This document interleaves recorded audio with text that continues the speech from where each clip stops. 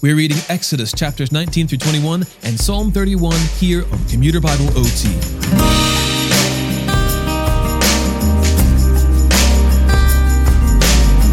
In today's episode, Israel arrives at Sinai and Moses ascends the mountain to speak with God. The Lord sends him back down with a proposition. If Israel will carefully listen to him and keep his covenant, then they will be his own possession out of all the peoples, even though the whole world belongs to him. After confirming with Israel, Moses ascends again and receives a moral code by which they might live. This Decalogue, more commonly known as the Ten Commandments, allowed Israel to know that they could live a life that pleased the Lord. After witnessing the plagues of Egypt, the columns of cloud and fire, and the Red Sea's parting, it would have been no small thing for Israel to know that such a powerful God would be on their side. Exodus chapters 19 through 21. In the 3rd month, from the very day the Israelites left the land of Egypt, they came to the Sinai wilderness. They traveled from Rephidim, came to the Sinai wilderness, and camped in the wilderness. Israel camped there, in front of the mountain. Moses went up the mountain to God, and the Lord called to him from the mountain. This is what you must say to the house of Jacob and explain to the Israelites. You have seen what I did to the Egyptians, and how I carried you on eagle's wings and brought you to myself. Now if you will carefully listen to me and keep my covenant, you will be my own possession out of all the peoples, although the whole earth is mine, and you will be my kingdom of priests and my holy nation. These are the words that you are to say to the Israelites. After Moses came back, he summoned the elders of the people and set before them all these words that the Lord had commanded him. Then all the people responded together, "We will do all that the Lord has spoken." So Moses brought the people's words back to the Lord. The Lord said to Moses, "I am going to come to you in a dense cloud, so that the people will hear when I speak with you, and will always believe you." Moses reported the people's words to the Lord, and the Lord told Moses, "Go to the people and consecrate them today and tomorrow. They must wash their clothes and be prepared by the 3rd day, for on the 3rd day the Lord will come down on Mount Sinai in the sight of all the people. Put boundaries for the people all around the mountain and say, 'Be careful that you don't go up on the mountain or touch its base. Anyone who touches the mountain must be put to death. No hand may touch him. Instead, he will be stoned or shot with arrows and not live, whether animal or human.' When the ram's horn sounds a long blast, they may go up the mountain." Then Moses came down from the mountain to the people and consecrated them, and they washed their clothes. He said to the people, "Be prepared by the 3rd day. Do not have sexual relations with women." On the 3rd day, when morning came, there was thunder and lightning, a thick cloud on the mountain, and a very loud blast from a ram's horn, so that all the people in the camp shuddered. Then Moses brought the people out of the camp to meet God, and they stood at the foot of the mountain. Mount Sinai was completely enveloped in smoke, because the Lord came down on it in fire. Its smoke went up like the smoke of a furnace, and the whole mountain shook violently. As the sound of the trumpet grew louder and louder, Moses spoke, and God answered him in the thunder. The Lord came down on Mount Sinai at the top of the mountain. Then the Lord summoned Moses to the top of the mountain, and he went up. The Lord directed Moses, "Go down and warn the people not to break through to see the Lord. Otherwise, many of them will die. Even the priests who come near the Lord must consecrate themselves, or the Lord will break out in anger against them." Moses responded to the Lord, "The people cannot come up Mount Sinai, since you warned us. Put a boundary around the mountain and consecrate it." And the Lord replied to him, "Go down and come back with Aaron. But the priests and the people must not break through to come up to the Lord, or he will break out in anger against them." So Moses went down to the people and told them. Then God spoke all these words, "I am the Lord your God, who brought you out of the land of Egypt, out of the place of slavery. Do not have other gods besides me. Do not make an idol for yourself, whether in the shape of anything in the heavens above, or on the earth below, or in the waters under the earth. Do not bow in worship to them, and do not serve them, for I, the Lord your God, am a jealous God, bringing the consequences of the father's iniquity on the children to the third and fourth generations of those who hate me, but showing faithful love to 1,000 generations of those who love me and keep my commands. Do not misuse the name of the Lord your God, because the Lord will not leave anyone unpunished who misuses his name. Remember the Sabbath day, to keep it holy. You are to labor 6 days and do all your work, but the seventh day is a Sabbath to the Lord your God. You must not do any work. You, your son or daughter, your male or female servant, your livestock, or the resident alien who is within your city gates. For the Lord made the heavens and the earth, the sea, and everything in them in 6 days. Then he rested on the seventh day. Therefore the Lord blessed the Sabbath day and declared it holy. Honor your father and your mother, so that you may have a long life in the land that the Lord your God is giving you. Do not murder. Do not commit adultery. Do not steal. Do not give false testimony against your neighbor. Do not covet your neighbor's house. Do not covet your neighbor's wife, his male or female servant, his ox or his donkey, or anything that belongs to your neighbor. All the people witnessed the thunder and lightning, the sound of the ram's horn, and the mountain surrounded by smoke. When the people saw it, they trembled and stood at a distance. You speak to us, and we will listen, they said to Moses. But don't let God speak to us, or we will die. Moses responded to the people, Don't be afraid, for God has come to test you, so that you will fear him and will not sin. And the people remained standing at a distance as Moses approached the total darkness where God was. Then the Lord told Moses, This is what you are to say to the Israelites. You have seen that I have spoken to you from heaven. Do not make gods of silver to rival me. Do not make gods of gold for yourselves. Make an earthen altar for me, and sacrifice on it your burnt offerings and fellowship offerings, your flocks and herds. I will come to you and bless you in every place where I cause my name to be remembered. If you make a stone altar for me, do not build it out of cut stones. If you use your chisel on it, you will defile it.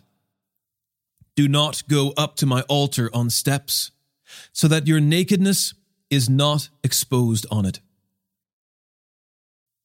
These are the ordinances that you are to set before them.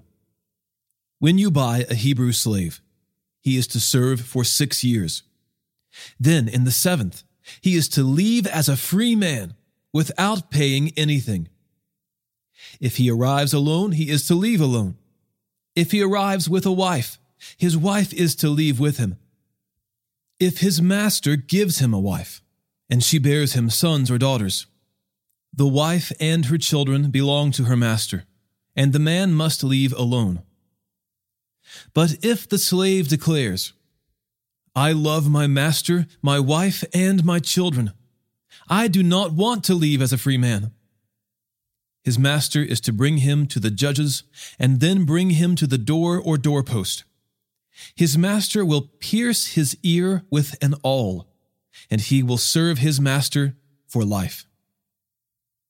When a man sells his daughter as a concubine, she is not to leave as the male slaves do. If she is displeasing to her master, who chose her for himself, then he must let her be redeemed. He has no right to sell her to foreigners, because he has acted treacherously toward her. Or if he chooses her for his son, he must deal with her according to the customary treatment of daughters. If he takes an additional wife, he must not reduce the food, clothing, or marital rights of the first wife. And if he does not do these 3 things for her, she may leave, free of charge, without any payment. Whoever strikes a person so that he dies must be put to death. But if he did not intend any harm, and yet God allowed it to happen, I will appoint a place for you where he may flee. If a person schemes and willfully acts against his neighbor to murder him, you must take him from my altar to be put to death. Whoever strikes his father or mother must be put to death. Whoever kidnaps a person must be put to death, whether he sells him or the person is found in his possession. Whoever curses his father or his mother must be put to death. When men quarrel, and one strikes the other with a stone or his fist, and the injured man does not die but is confined to bed, if he can later get up and walk around outside leaning on his staff, then the one who struck him will be exempt from punishment. Nevertheless, he must pay for his lost work and provide for his complete recovery. When a man strikes his male or female slave with a rod, and the slave dies under his abuse, the owner must be punished. However, if the slave can stand up after a day or 2, the owner should not be punished because he is his owner's property. When men get in a fight and hit a pregnant woman so that her children are born prematurely, but there is no injury, the one who hit her must be fined as the woman's husband demands from him, and he must pay according to judicial assessment. If there is an injury, then you must give life for life, eye for eye, tooth for tooth, hand for hand, foot for foot, burn for burn, bruise for bruise, wound for wound.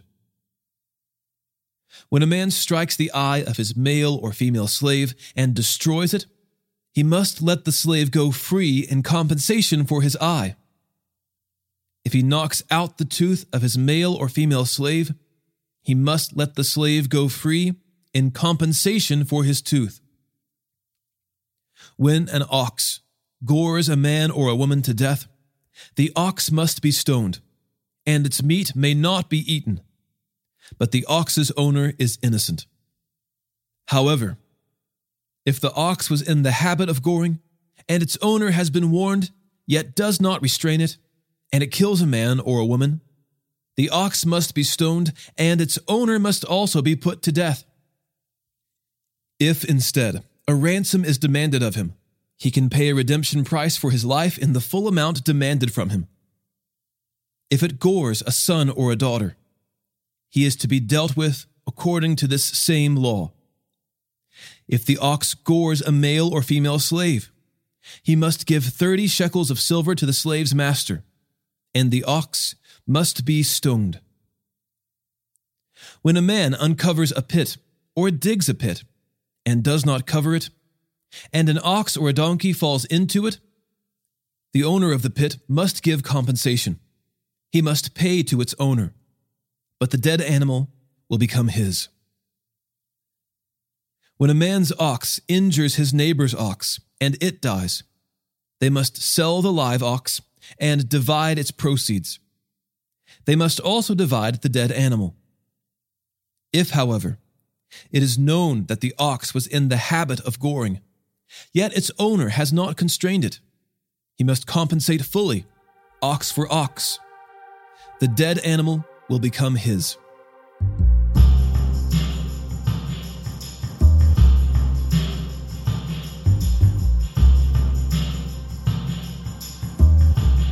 Psalm 31. Lord, I seek refuge in you. Let me never be disgraced. Save me by your righteousness. Listen closely to me. Rescue me quickly. Be a rock of refuge for me, a mountain fortress to save me. For you are my rock and my fortress. You lead and guide me for your name's sake. You will free me from the net that is secretly set for me, for you are my refuge. Into your hand I entrust my spirit. You have redeemed me, Lord God of truth. I hate those who are devoted to worthless idols, but I trust in the Lord. I will rejoice and be glad in your faithful love, because you have seen my affliction. You know the troubles of my soul, and have not handed me over to the enemy. You have set my feet in a spacious place. Be gracious to me, Lord, because I am in distress. My eyes are worn out from frustration, my whole being as well. Indeed, my life is consumed with grief and my years with groaning. My strength has failed because of my iniquity, and my bones waste away. I am ridiculed by all my adversaries, and even by my neighbors. I am dreaded by my acquaintances. Those who see me in the street run from me. I am forgotten, gone from memory like a dead person, like broken pottery. I have heard the gossip of many. Terror is on every side. When they conspired against me, they plotted to take my life. But I trust in you, Lord. I say, you are my God. The course of my life is in your power. Rescue me from the power of my enemies and from my persecutors. Make your face shine on your servant. Save me by your faithful love. Lord, do not let me be disgraced when I call on you. Let the wicked be disgraced. Let them be quiet in Sheol. Let lying lips that arrogantly speak against the righteous in proud contempt be silenced. How great is your goodness that you have stored up for those who fear you, and accomplished in the sight of everyone for those who take refuge in you. You hide them in the protection of your presence. You conceal them in a shelter from human schemes, from quarrelsome tongues. Blessed be the Lord, for he has wondrously shown his faithful love to me in a city under siege. In my alarm, I said, I am cut off from your sight. But you heard the sound of my pleading when I cried to you for help. Love the Lord, all his faithful ones. The Lord protects the loyal, but fully repays the arrogant. Be strong, and let your heart be courageous, all you who put your hope in the Lord.